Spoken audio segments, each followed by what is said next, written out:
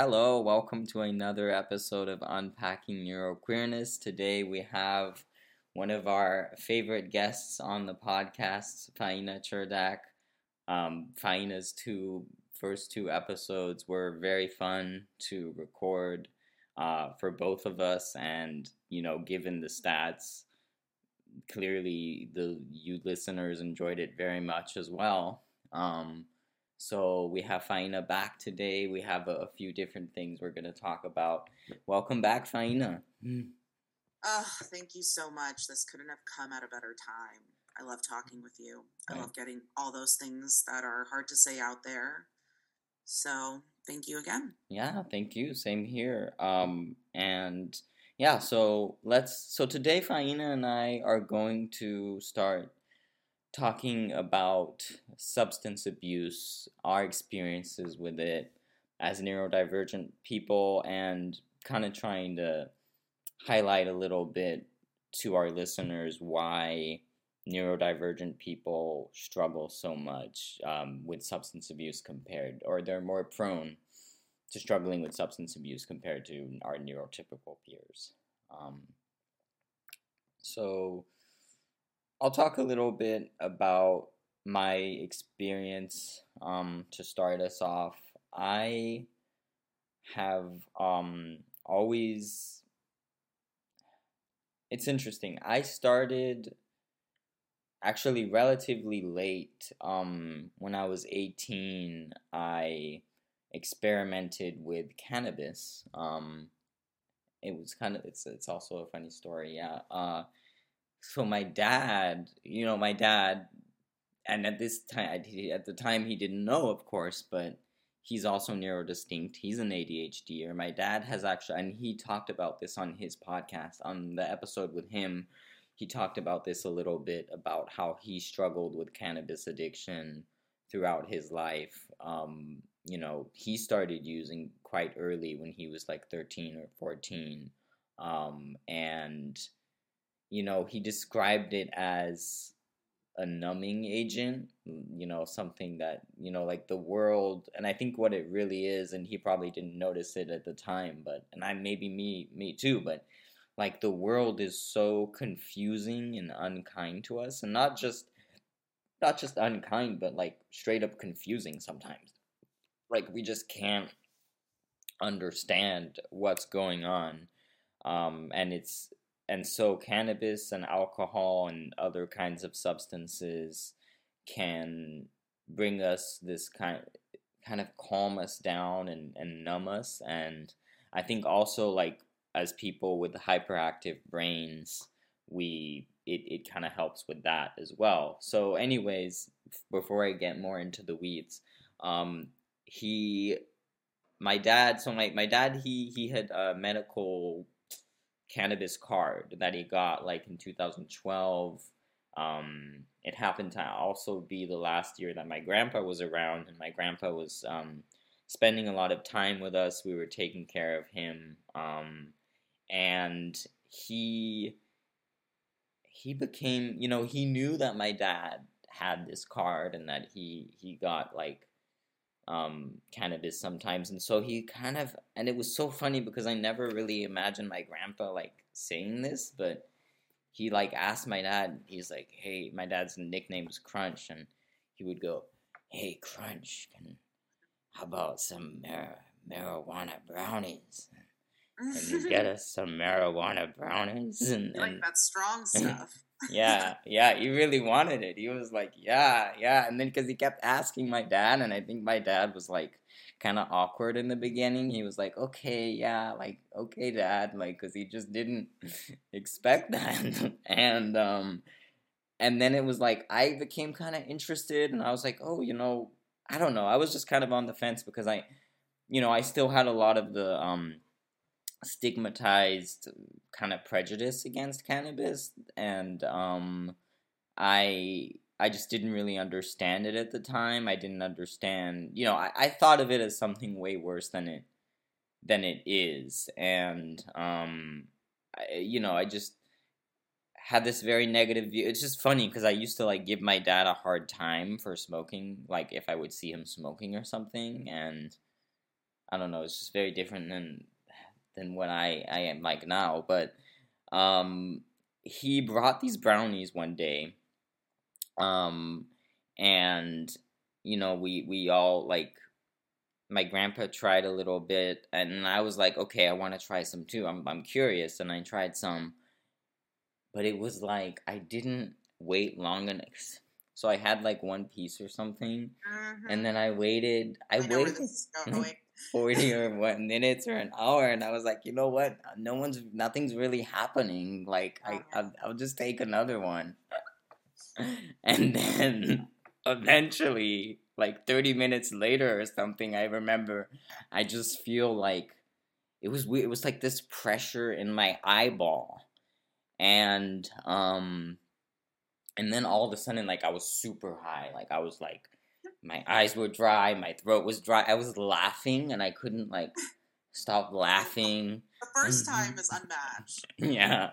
How long did that last? Like 3 days? Oh my god. Yeah, well, it lasted. God, it got intense. I was just laughing, and like I went to get some water, and I was like laughing and taking the water to my room, and then I like dropped the water on the floor, and then I was like laughing at that, and then I eventually, my dad got me to like calm down, and because I was like so excited and laughing and stuff and like saying stuff, and this is great and this is great, and then at the same time I would get the paranoia. And then I would be like, I'm just gonna start packing my bag in case we need to go to the hospital. And I was packing that bag. And then I was just kind of really throwing stuff around because I didn't know what I was doing. And then I like eventually it got me to like lie down and calm down, and I fell asleep. But I woke up the next day, and I think I was still pretty high because we went out, and I think we had to do something at the bank, and there was like a lady that we knew at the bank, and I think I made some kind of awkward question. Like, I asked her if, and I was a teenager at the time. I didn't really, and I was high. I think I was high. But I asked her like if she enjoyed working at the bank, and it wasn't supposed to be like I was literally, and also like my autistic brain, I was just like literally curious. Oh, what is it like working at a bank? Like I never thought about like, oh, what would it be like? And it was just awkward, and she was like, yeah, it's okay, like, I don't know. It was just like, you probably looked so high too. Yeah, I probably looked high. Yeah, it was funny. Like, anyways, so my grandpa, nothing really happened, but I think he actually did. He ended up wetting the bed because he was like really relaxed. Yeah. And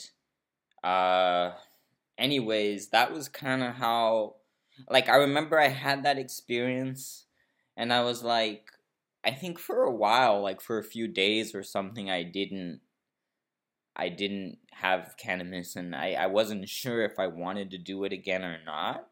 And it wasn't like, because it wasn't an exclusively bad experience, but it wasn't also like super. I mean, I was like, whoa, this was like more than I expected, and I think it all had to do with me like not dosing right with the edibles. And then eventually I did start, occasionally like using it again. And I mean, I think I tried an edible again, and then I realized that it was like, okay, like the other time it was like a lollipop or something, and that was like super hard to do. How do I dose this? I'm like, how many sucks of a lollipop do I? It's super strong. Yeah. Yeah, it was just like, you're triggering a lot of memories for myself too. We have some overlap here. Oh man. Well, that's good. There will be a lot to talk about.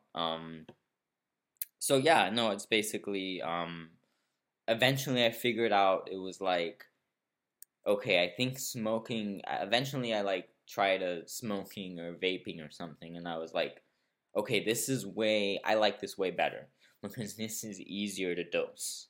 It started to become something that was like kind of a stim for me, like a way to self-regulate my brain, and then it became something that I just really would desire a lot, because it does have that kind of numbing effect. Anyways, I'll ask. I'm gonna ask Faina now about her experiences. Opening it Yeah, up to you. Yeah. can of worms right here. Um, I've been smoking for a decade, pretty chronically. I'm actually in a recovery stage, which times like this really scares me to say because I love it so much. I love the act of smoking, but I haven't smoked, and I've just kind of slowly been, you know, digressing and trying to just take a couple edible, like not a couple edibles, but like gummies, like low dose edibles every other day in the evening. Sometimes I'll slip up and Mm-hmm. do it like during the day. But smoking is stim. It's straight up Yeah, it stim. is a stim. That is why I was so chronic about it, because I wanted to keep smoking, and I still want to smoke so bad. Like Yeah. anything, like not meth, but like Mm-hmm. tobacco or nicotine, Mm-hmm. anything. I want to smoke. What I noticed too is that it was, especially like when I started smoking and vaping, I noticed that it was a big stim, and I didn't even like. I knew there was something that was stimmy about it, but I didn't know about like what stimming was and everything. And now I think back at it, it totally is, because it's like sometimes I want to smoke, but it's like it's not even that I want to get high from it. It's that I just want the stim feeling of smoking. But of course I don't want to smoke. I don't like cigarettes. Like I remember I even tried smoking cigarettes once, and I was like, "Oh, this tastes horrible." And it's like it's not the same. It's not the same. Yeah. But it's also a struggle, cuz it's like I would go smoke a joint, and I would be like, "Darn it, like I know this is going to get me more high than I would like to be, but it's not even about that. It's just because I really want this." Ugh, I miss smoking Yeah. so much. Like holy shit. I I just want to have a healthier relationship with weed. I've Mhm. been smoking for a decade. I tell myself I want to be sober for a decade, but I fucking doubt it, because I mean, I want it to. I'll work for it. I'll work towards it. If I slip up, I'm not going to punish myself, but it's a slippery slope. Yeah, it is. It is. And I'd smoke so much, joint after joint, hit after hit, whatever it was, especially with the vape pen, it's so easy. Mhm. And I wouldn't even feel high anymore. I just needed to keep Yeah, smoking. I relate. Mhm. I smoked hookah. That's how I got through my grad school, Mhm. through upper division and undergrad. Like I would go to a hookah bar and sit there for 5 hours with my computer, because it would help my brain Mhm. like stay concentrated, because it would get me a little bit loose and dizzy, and that's when I was like, okay, flow, flow, flow. I'm Yeah. flowing. Um, I like this is. I wouldn't say it's a sensitive topic. I'm just like craving it. It's really hard to not smoke. Like I'd rather Mhm. smoke than take edibles. Yeah, me too. It's more controlled. It But is. It's easier to dose. It's like I don't. I mean, not for me. I'll just smoke, Yeah. smoke, smoke, Yeah. and I don't even care. Like I go past the point of being high that I don't Mhm. even feel high anymore. I was just chronically high all the time. But I wouldn't like get high before like school of any kind or work of any kind. It would be the first thing I'd do. Like When you get back. right when I got out of Mhm. class, when I was still smoking, even Meisner Mhm. training, I would first thing I do is smoke a joint in my car. Yeah. Oh, Uh, nice. I would have. Oh man, I wish we were like I in know. the I'm same like, class. even if I didn't even know you had cannabis misuse disorder like I did. I mean, most Mhm. neurodivergents who take part in cannabis like are Yeah. pretty addicted right away. Mhm. Maybe not right away. It's a slow burn, but it's like kind of like your first love, and It you're like, is your oh, first love. Oh my god. Yeah. yeah. And I think just going back to addiction in general, I think neurodistinct individuals have addiction in all sorts of ways. There's food addiction, there's Yes. masturbation, there's sex addiction, there's alcohol, Oh there's my god. So many. and Mhm. and all of it's really real, and Yeah. I've been affected by all of it. to be quite frank. It's kind of hard for me to dive into all the addictions, not because I don't want to share, but because there's so many stories and there's so many things to talk about. But I'll just start with, my childhood. Mm-hmm. My mom was a chain smoker my whole life. She had me at 17. She started smoking cigarettes at 14. That's her biggest addiction. She never really was a drinker or anything like that. My dad, had many addictions. Many, many. One of his stronger ones is weed. Alcohol was huge for him, but he has gout and sometimes he still does it. I think he's had problems with pills, all kinds of things. Not the greatest role model. But I'm very sensitive, so I love my parents, just in a more mature, understanding way, because I realize they weren't always the best influences. But the reason I bring that up is because I actually didn't know my dad smoked at all. I knew he would drink a lot, but and I knew he'd take pills sometimes, but I thought it was like medicine, even though I could tell. I was a smart kid, honestly. I was just intuitive. I wasn't smart, book smart, or any school type of smart. But I was really smart in seeing things that other people would not. And I could pick up on things. And I just knew, my dad had problems. But both of them were addicts, right? So it was already engraved in me. It was imprinted. I had that, I was susceptible. And I had known that. And I think I was born an addict, but I would always know that. This is a crazy thing to say, but as a child, I would watch documentaries, really kind of eerie, intense documentaries about addictions and heroin use, and I would feel the way they would describe it, I could feel it in my body. I could become it, and I knew that was something heroin for some reason. The way people describe it, that the way editors edit the people talking about it when they're actually getting high, they make it warm and wavy, and that's the kind of feelings I seek out with weed and other things. I just want to be sedated. And I had addiction with food. I still battled that because it sedates me. These things sedate me. Sex sedates you too. And alcohol just I feel I don't have to be myself. I could just be who I am. Luckily, I get really sick from alcohol, but I can drink a good amount. I mean, I'm Ukrainian. I'm USSR roots. Yeah. So I can hold my alcohol, but I do it smart now. I'm grateful that I get sick past a certain point. I do like to get tipsy just to feel looser for my anxiety. I think that's somewhat healthy. I really don't drink a lot. I'm into wine now, but only on special occasions.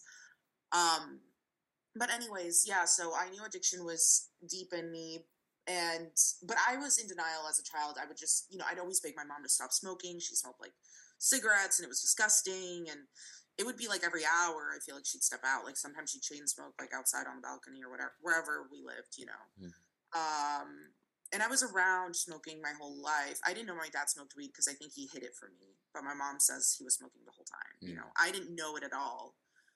But I think that's something you kind of hide more because it's illegal and you don't want kids to tell, teachers and stuff, friends.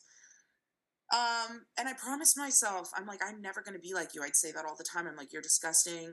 I never want to be like you. Mom, please stop. I would beg her. I would cry. Sometimes I'd be Mom, don't go out to smoke, because her addiction was more visible to me. Yeah. Fast forward to 17, me and my best friend D, who, has OCD and other anxiety disorders and stuff. We were always kind of we're not trying weed, everybody around, my other best friends would be smoking weed and even taking ecstasy freshman year of high school. I was never, ever, what's it called? Convinced. I couldn't be, what's it called? Forced, or what's it called? Coerced. It couldn't be forced. It'll come. But, nothing could push me to do something I didn't want to. I'd be around cocaine. I was super open to being around it. I didn't give a shit. People would do cocaine, mushrooms, all these things around me, and they'd be like they'd really pressure me. I would not give in to the pressure. That's the word I was looking for. Never gave in to pressure, and neither did Adi. We were just chill. But one day, like half of junior year, we were 17. She like took me to the bathroom and she was like, I smoked weed. And I go, no way.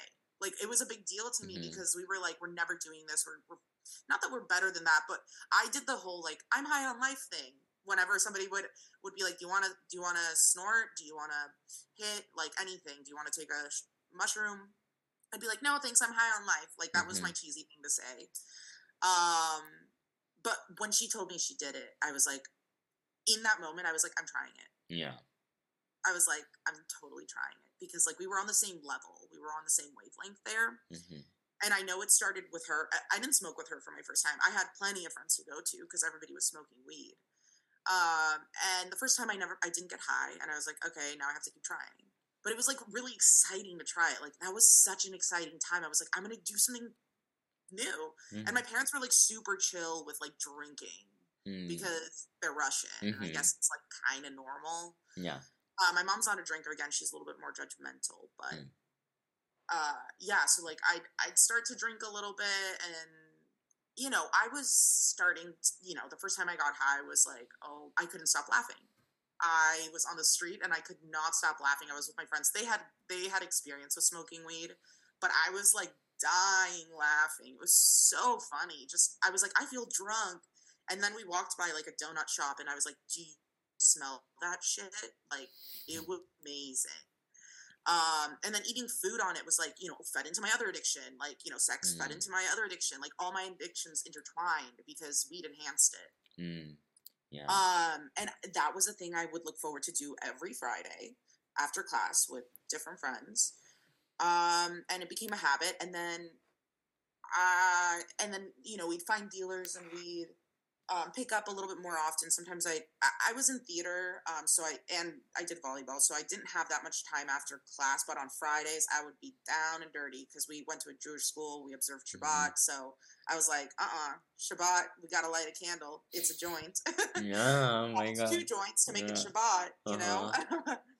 But yeah, really, I really started to love the feeling, and to the point where, I had created a relation, not like a romantic, but just like a friendship with the dealer that we'd always, and I'd get weed myself, and I'd like hide the fact that I had it from other people because and I learned how to roll joints in, 12th grade, senior year. And sometimes when I knew my parents wouldn't be home at all day, I'd be like, I don't feel well, I don't want to go to school. And then I'd smoke and I'd eat, I'd do all the fun things, watch stuff, like just be lazy. But, I think it also enhanced my depression that I didn't know I had. I was also very isolated, like from people. I'd hang out, but then I'd leave like pretty abruptly. And then people would want to hang out with me, and it would really give me anxiety because I'm just like, I want my own space. And weed was just like my best friend. And I was so excited to go to college because I was like, I'm going to chain smoke so hard. Like, I was into cigarettes. I like smoked packs of cigarettes for like the first couple of months of college. And then I was like, why am I smoking cigarettes? Weed is better. So, I'd smoke blunts. So it's kind of best of both worlds. I'm getting really specific here, but it's like, I'm just reminiscing on the fact that like, I do love weed so much. I just don't have control over it. Like, I guess possibly neurotypicals might have easier control over it. Yeah. I don't have. Yeah. I don't want to, because it's so nice to feel different. Yeah. I don't want to feel what I feel. And sometimes it does heighten your anxiety, but like, you're kind of in like I don't even call it numb, because I feel like it just feels like, I used to say it helped with my ADHD because it slowed me down. And it did, but it made me even more kind of lost with conversations. Yeah, it can do both. It can like calm down the hyperactivity, but it can also make you zone out more. Like, I felt that. Like, if I smoke, I'll be like, sometimes it feels like the ADHD traits intensifying. Yeah. But at the same time, I just like being sedated. Like, I like feeling like I have an IV in my hand. Okay, so this is actually another funny story. Not so funny, but funny to me because of my dark brain. I was in the hospital for 2 months in 6th grade. And for a peritonitis, which is a burst appendix, and I lived with it for a week, which is pretty fucked up. Because they misdiagnosed me like 3 times with stomach flu. Pretty fucked up. But they would give me Benadryl because I was allergic to morphine. And they gave me the liquid Benadryl through my IV, and I would say anything to get that in my veins because it would hit right away. It was like warm, and I felt like maybe that was my first real high. Yeah, wow. You know? And it was, they actually put me on like a no Benadryl list. They were like, we think she's addicted. And I was like really upset. Like, I was like, you have to give me something else. Well, also I was in severe pain, and it was like so soothing to me. And morphine, again, like I almost died from it because I was like covered in like bright red rash from head to toe. And just like shivering from like crazy fever. Anyways, it was just, you know, I think that was also very telling.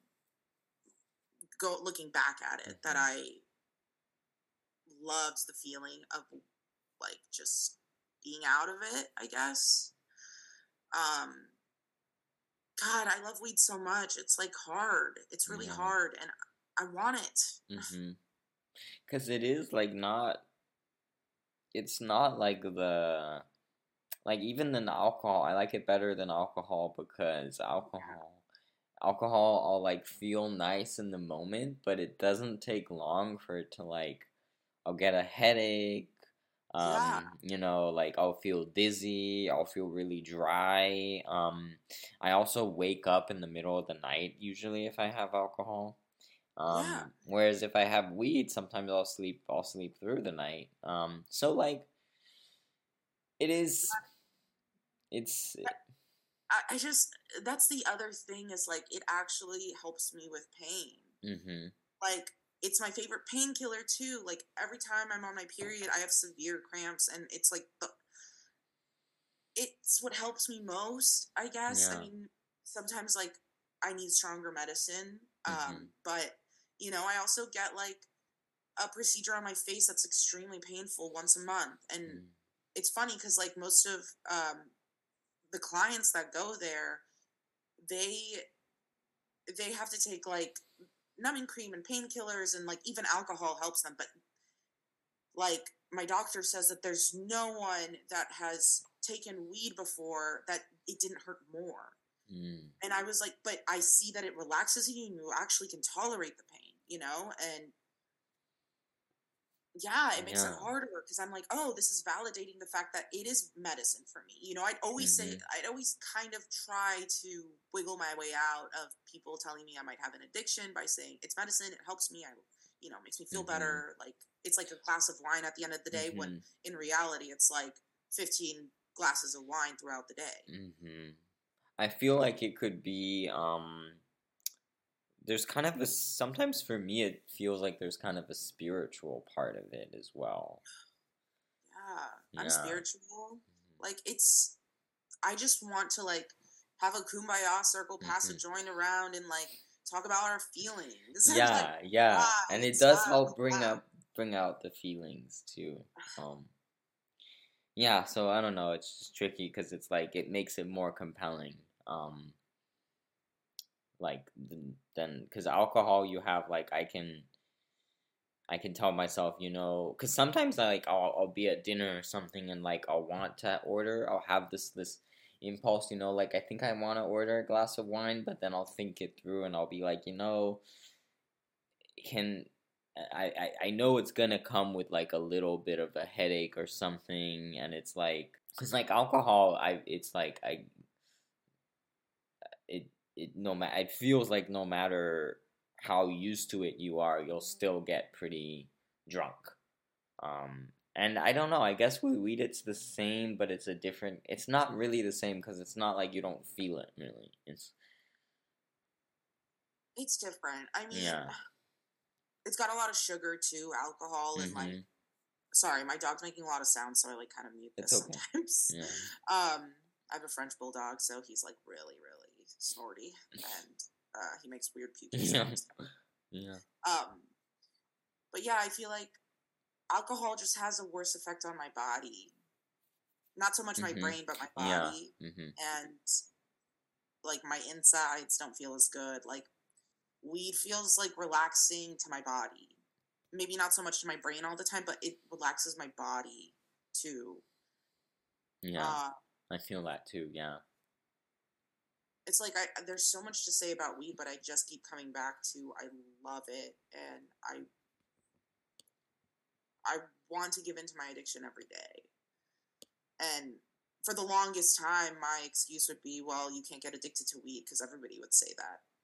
But us as neurodistinct individuals, we're extremely susceptible to being addicted to weed of any other drug.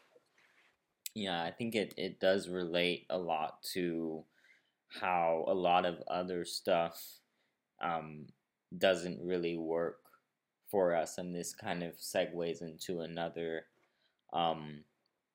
topic that I was thinking about recently, is like not just like, I mean, I think it starts with the fact that a lot of times our neurodivergence gets mislabeled as neurotypical anxiety, depression, or claustrophobia, and it's like some of those things can co-occur, but it's really like what's the root of what's causing it is like, I feel it comes from being neurodivergent in a neurotypical society, and I think neurotypicals don't get it. And so like then we get all these misdiagnoses, and then it's like there's certain like therapies and methods that are really designed for neurotypical brains, and they just don't work for us. And I think maybe that's also like what leads us to cannabis. So I guess my next question for you would be like, do you have any like experiences that you remember like getting misdiagnosed as like something else, or like someone trying to um like with your hyperactivity and stuff, someone trying to suggest something for you that didn't really work out, and maybe that's part of, you know, what led you to cannabis? All the time. I think I was led to cannabis on my own. I have a really strong core, as I like to call it. Like I cannot be swayed until I make that decision for myself. Yeah. And, you know, again, never gave into peer pressure, never gave into what everybody else was doing. I literally could give two shits if everybody was blowing or doing blow all around me. I would still not feel convinced. But I was misdiagnosed all the time, and not misdiagnosed by like professionals, but like my parents, who I personally don't think are freaking neurotypical. I think my mom has high anxiety, and I think she's got some attention stuff and maybe some trauma that really has affected like how she like carries herself. My dad, I think he has ADHD, but like I don't know. It's undiagnosed, different, and it's kind of like triggering for me. I think like, the amount of people, like, I just catch myself thinking sometimes, like, because we were talking about our teacher Jim as well, and I just think like the amount of people out there with undiagnosed ADHD or autism is way bigger than a lot of people think, and it's just too bad because I've noticed that like a lot of people seem to have this belief that it should be a certain amount or only a certain amount, like a small number. And that's really like something that it comes from internalized ableism as a society, like this belief that, because people see it as like, oh no, like it's too tragic for everyone to have, and it's not necessarily tragic. It's like there's some things that are struggles, but it's like we need support instead of like, oh no, let's fix this or let's eliminate this. Yeah. So to your point, I know I didn't answer your question, but like, my whole life growing up, since teachers kicked me out of my second grade class, and I went to I went to a private school from a public school. Like, those were signs. My parents come from the Soviet Union. That should tell you alone that they did not believe, or rather, they would try to convince themselves and me that I did not have a different brain, that I did not have a disorder of sorts. And I fully believed it because I would try to tell them, even in elementary school, even when I went to private school, I still didn't understand. I couldn't, sorry, my dog again, but I couldn't be in the same environment. Like, I was acting out, for many reasons other than ADHD too, but there was an infinite amount of times that I would come to my mom and be like, I need support, I need a therapist. She would say, nothing is wrong with you. And then I'd have meltdowns every couple days not because of that, but because of things. And she would blame me, and she would call me, I would get called like a porcupine, and I would fight back. Well, what am I supposed to do? I'm sorry that I fight back for myself. I really wanted myself to be fought for, and nobody was doing that for me. So I fought and fought until I lost my voice.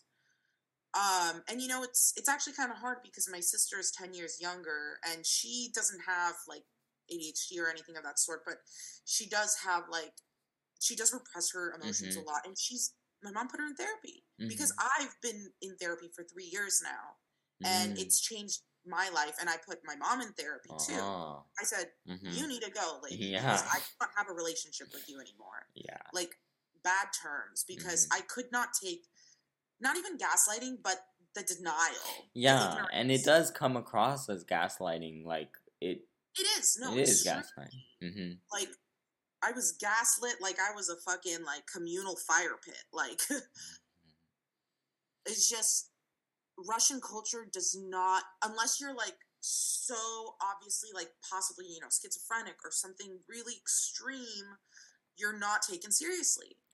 You are not taken seriously. Yes, I could function in the sense that I could wake up, I guess, and but it's all the effort that you're putting in every day, day after day, to put on that mask and act a certain way. I was forced into it.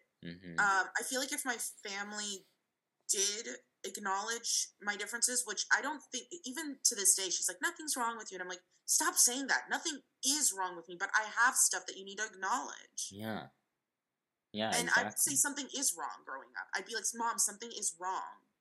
I feel extreme, I would have anger issues too. My dog is now concerned of all my emotions. Here he is. Nice. I love you, Juno. He's so also having a dog is really helpful. Because he comes to me when I'm really riled up and emotional. Yeah. And always, it's kind of the support I never had and always wished I did. Yeah. But I get it from a dog, and now I want to be surrounded by dogs and not people.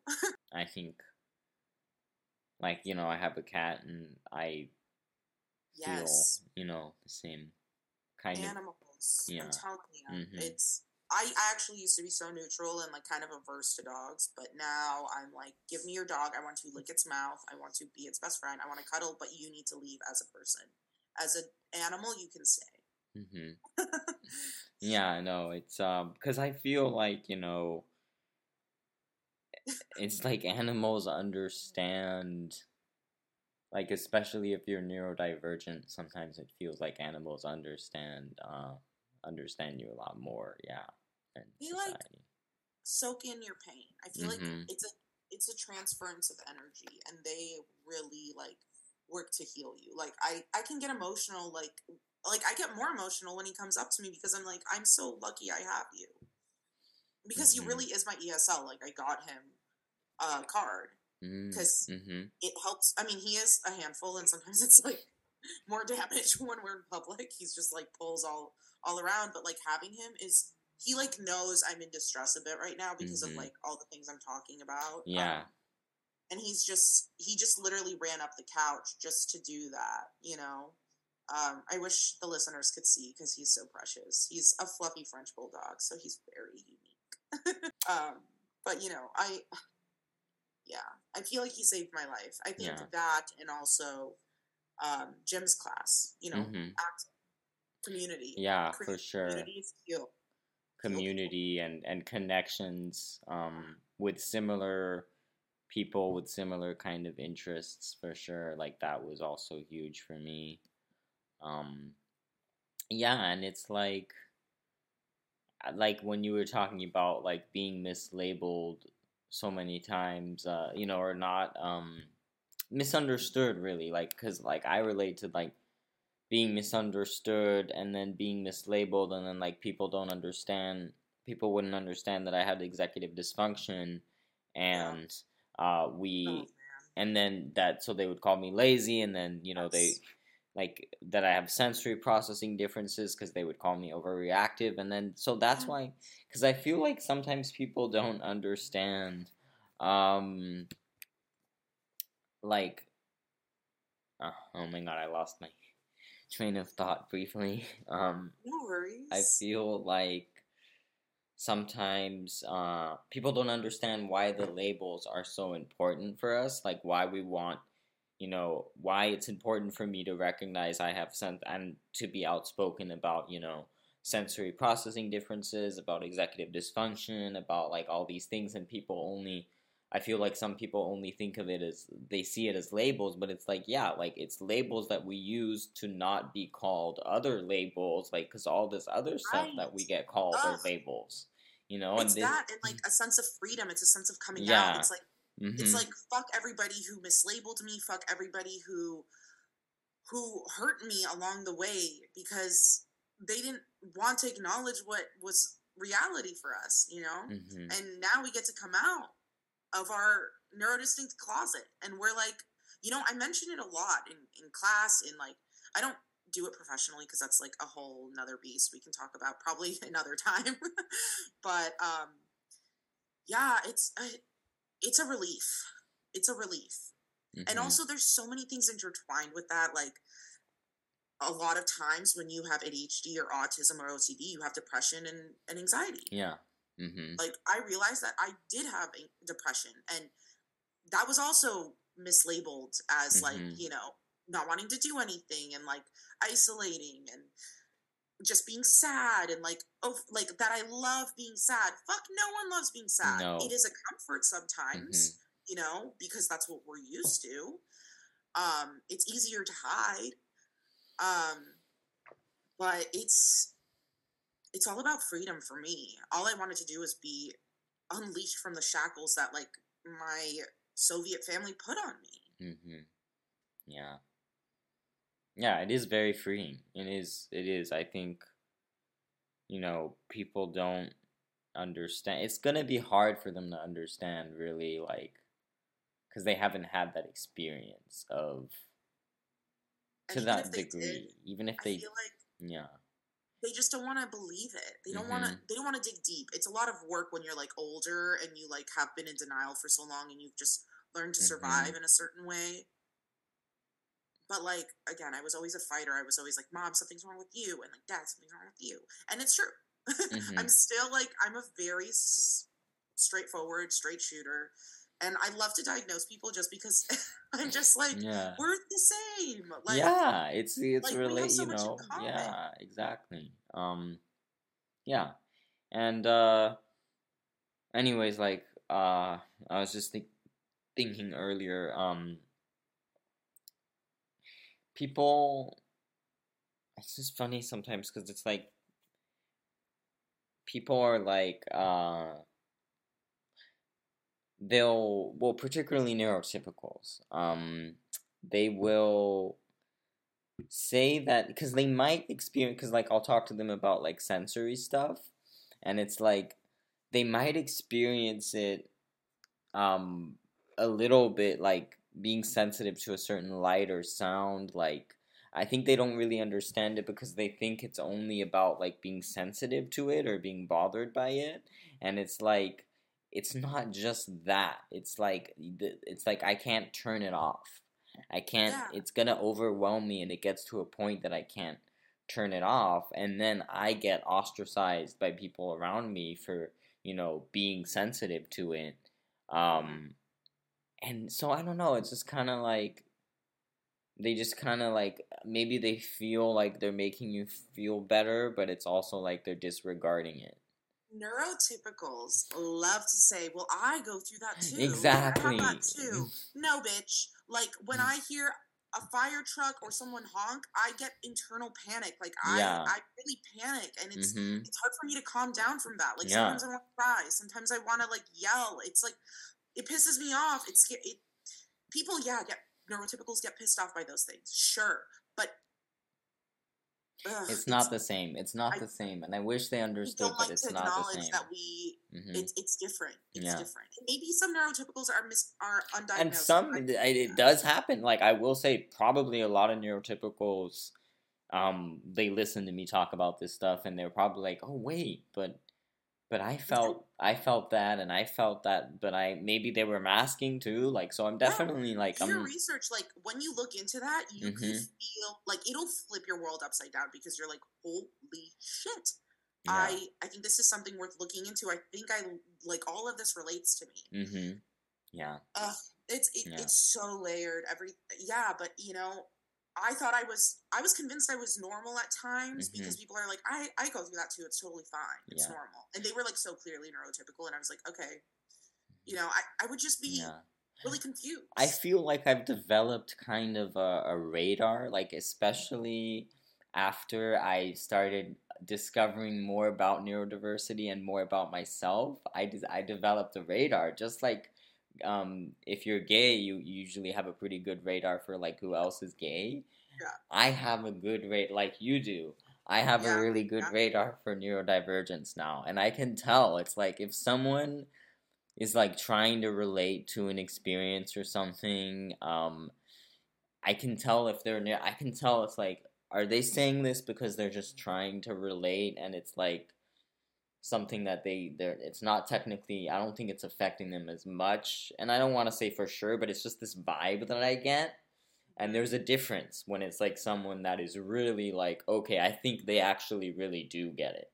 And so yeah, it's this is kind of vibe. Some people just use like, oh, I'm having ADHD right now. Like, like, I really do say that, like, so, because when it's heightened, I'm like, I'm sorry. Like, usually I try to describe what exactly I'm feeling, because a lot of it's like someone's talking to me about a question I ask, and I forget to listen because I like am focused on like looking at them, or just my senses don't always all work at the same time.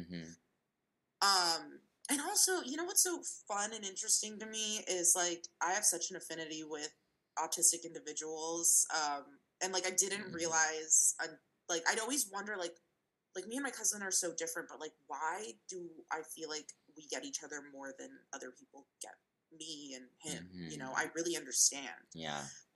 There is such a crossover. Like, I never understood that autism and ADHD is like, in a lot of ways, so similar that it's like, what do you like? Sometimes I'm like, I feel like I'm on the spectrum, but I don't want to be that person that's, but there are a lot of things that do cross over, and it's like, holy moly, guacamole. Yeah, it's true. There is a lot of crossover. There's a lot of overlap, and like I mentioned once in my other episodes, episode 42, he is my autistic memory, Right. Episode 42, I talked about the overlap in between autism and ADHD, and why so many autistics have ADHD as well. And a lot of times it's undiagnosed, and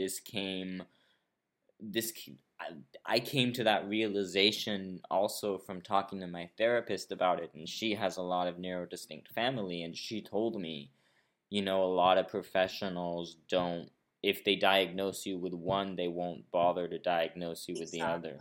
Yeah.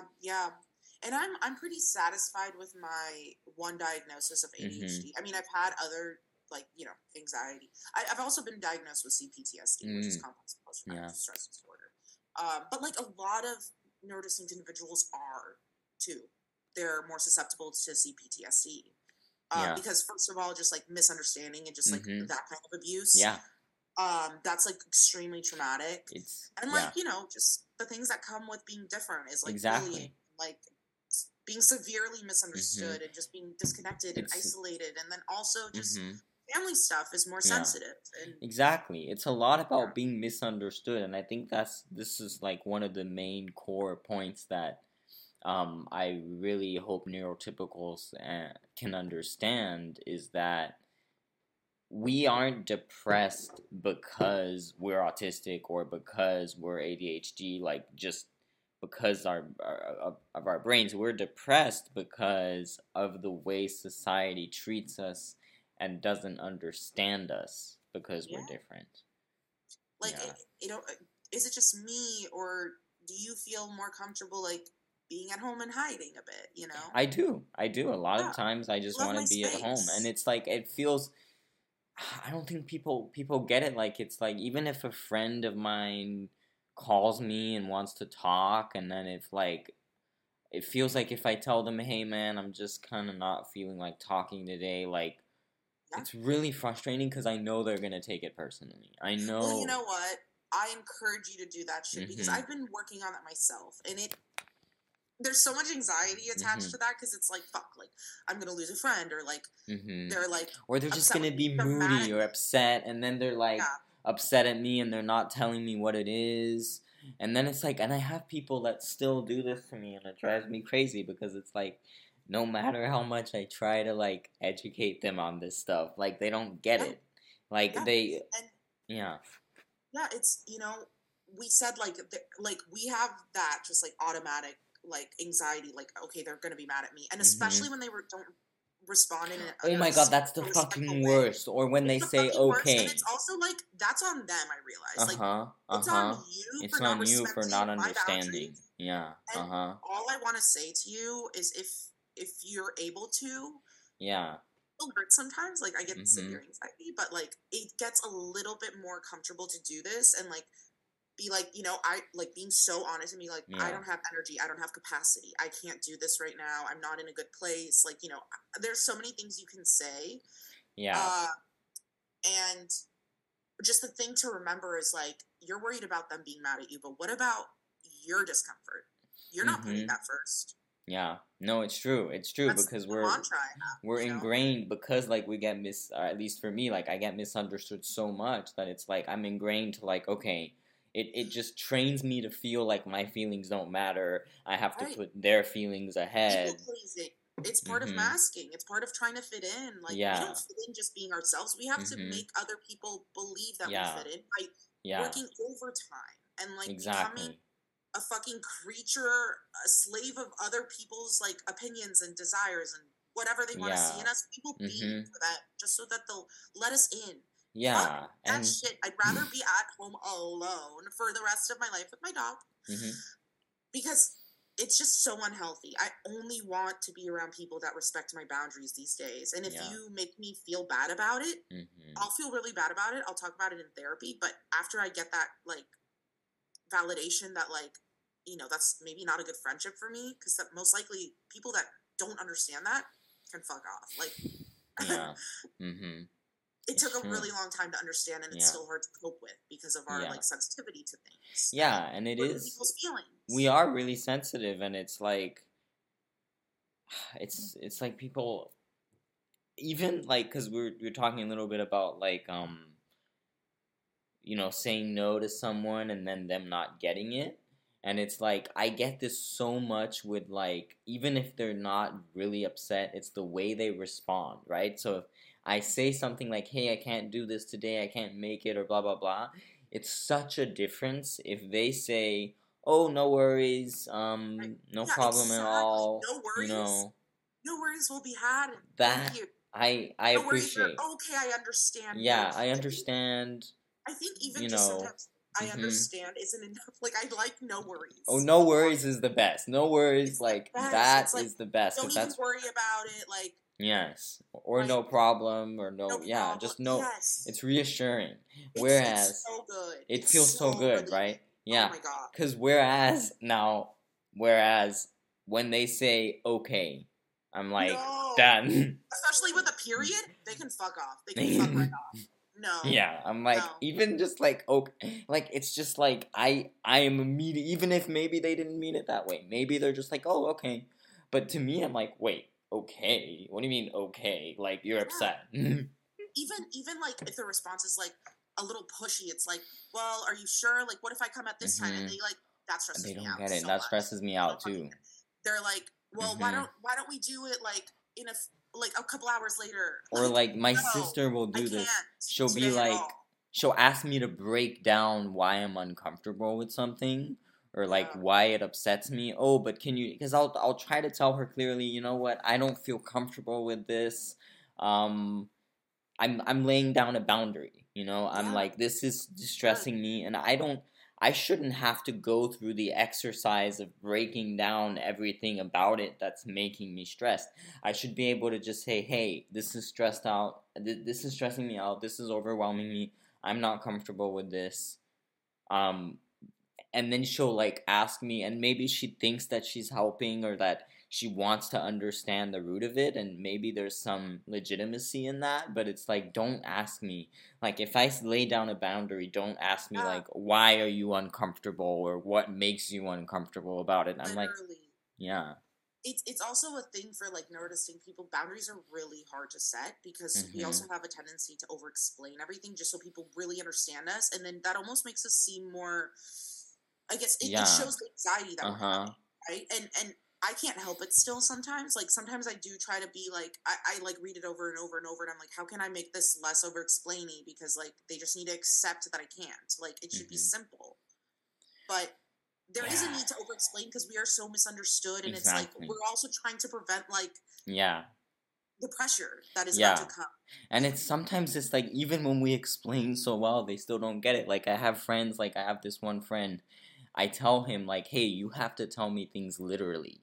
You have to explain. If you're trying to like hint something and get me to get the clue, I'm not gonna get the clue. Yeah. And they actually like read my stuff and they listen to my podcast. And then it's like the other day they're like, oh yeah, you know, I was trying to, oh, with this guy, I was trying to kind of hint that you should ask him this, and yeah, and I'm like, I'm not gonna know. And then they're like, Yeah. oh, I figured, yeah, no, I should tell you because I figured you probably didn't notice that. And I'm like, no, I didn't notice that because I don't notice that. So Yeah. Yeah. stop trying, like, stop expecting Exactly. me to notice that. Yeah. Yeah. Mhm. It's not a realistic expectation from Yeah, yeah, individuals. It's not. Like I've mm-hmm. learned to be really communicative and very like honest and open and straightforward. I feel like honesty is just like kind of like it can hurt, but it's like Mm-hmm.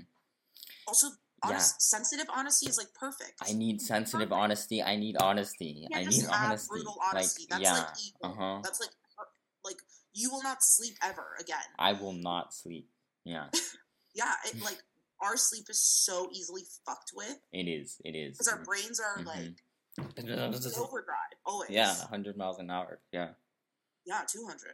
200. Like it's just 500. yeah, we're like already 15 steps ahead of like things that are wrong. Yeah, exactly. And like but that's why it's always Mm-hmm. also really important to have that tool of like countering it with Mm-hmm. positivity and like Yeah. being like, okay, no, take Mm-hmm. a step back because that was negative. Like Yeah. catching yourself Mm-hmm. and being like, but sometimes it's like impossible. It's so tricky. Ugh, I love our conversations. We have so much more Me to say. too. All the Yeah, time. always. Yeah. That's why I think we should have like a monthly check-in or something. Yeah, I'd love to. I mean, Awesome. geez, we could go on for like 3 hours, but I also I feel know. like that would be so long for people Yeah, to listen I to. know. Maybe they probably listen in pieces. Yeah. Yeah. Yeah. Yeah. Well, Yeah. yeah. I certainly have a lot more to say, but I know you have a meeting, and I don't I want to. have a meeting. Yeah. I'm a stupid person. I have a job and I hate it. I have a neurotypical job. I'm in HR, and Well, we can talk about that more we later. can talk more about that, but I mean, it's the reality still. Like, unfortunately, neurodivergent people are still forced to work neurotypical jobs to survive in this society. So Yeah. yeah. Yeah. Yeah. And there are some, jobs that are like perfectly carved out for neurodistinct individuals of certain types. Mm-hmm. Like a lot of people on the autistic spectrum are engineers and Yeah. like Mm-hmm. politicians and like have a really, really crazy intelligent brain. But we everything we talk about can go on for hours. So yeah, it's true. I don't know where to leave it, but I think everything we talked about is so fucking real and honest and open, and there's so much more to dive into. Yeah, absolutely. Yeah. Well, thank you again for coming on. We will definitely do another episode very soon. Thank you everyone for listening. I hope everyone enjoyed this episode, and I'll see you guys next time.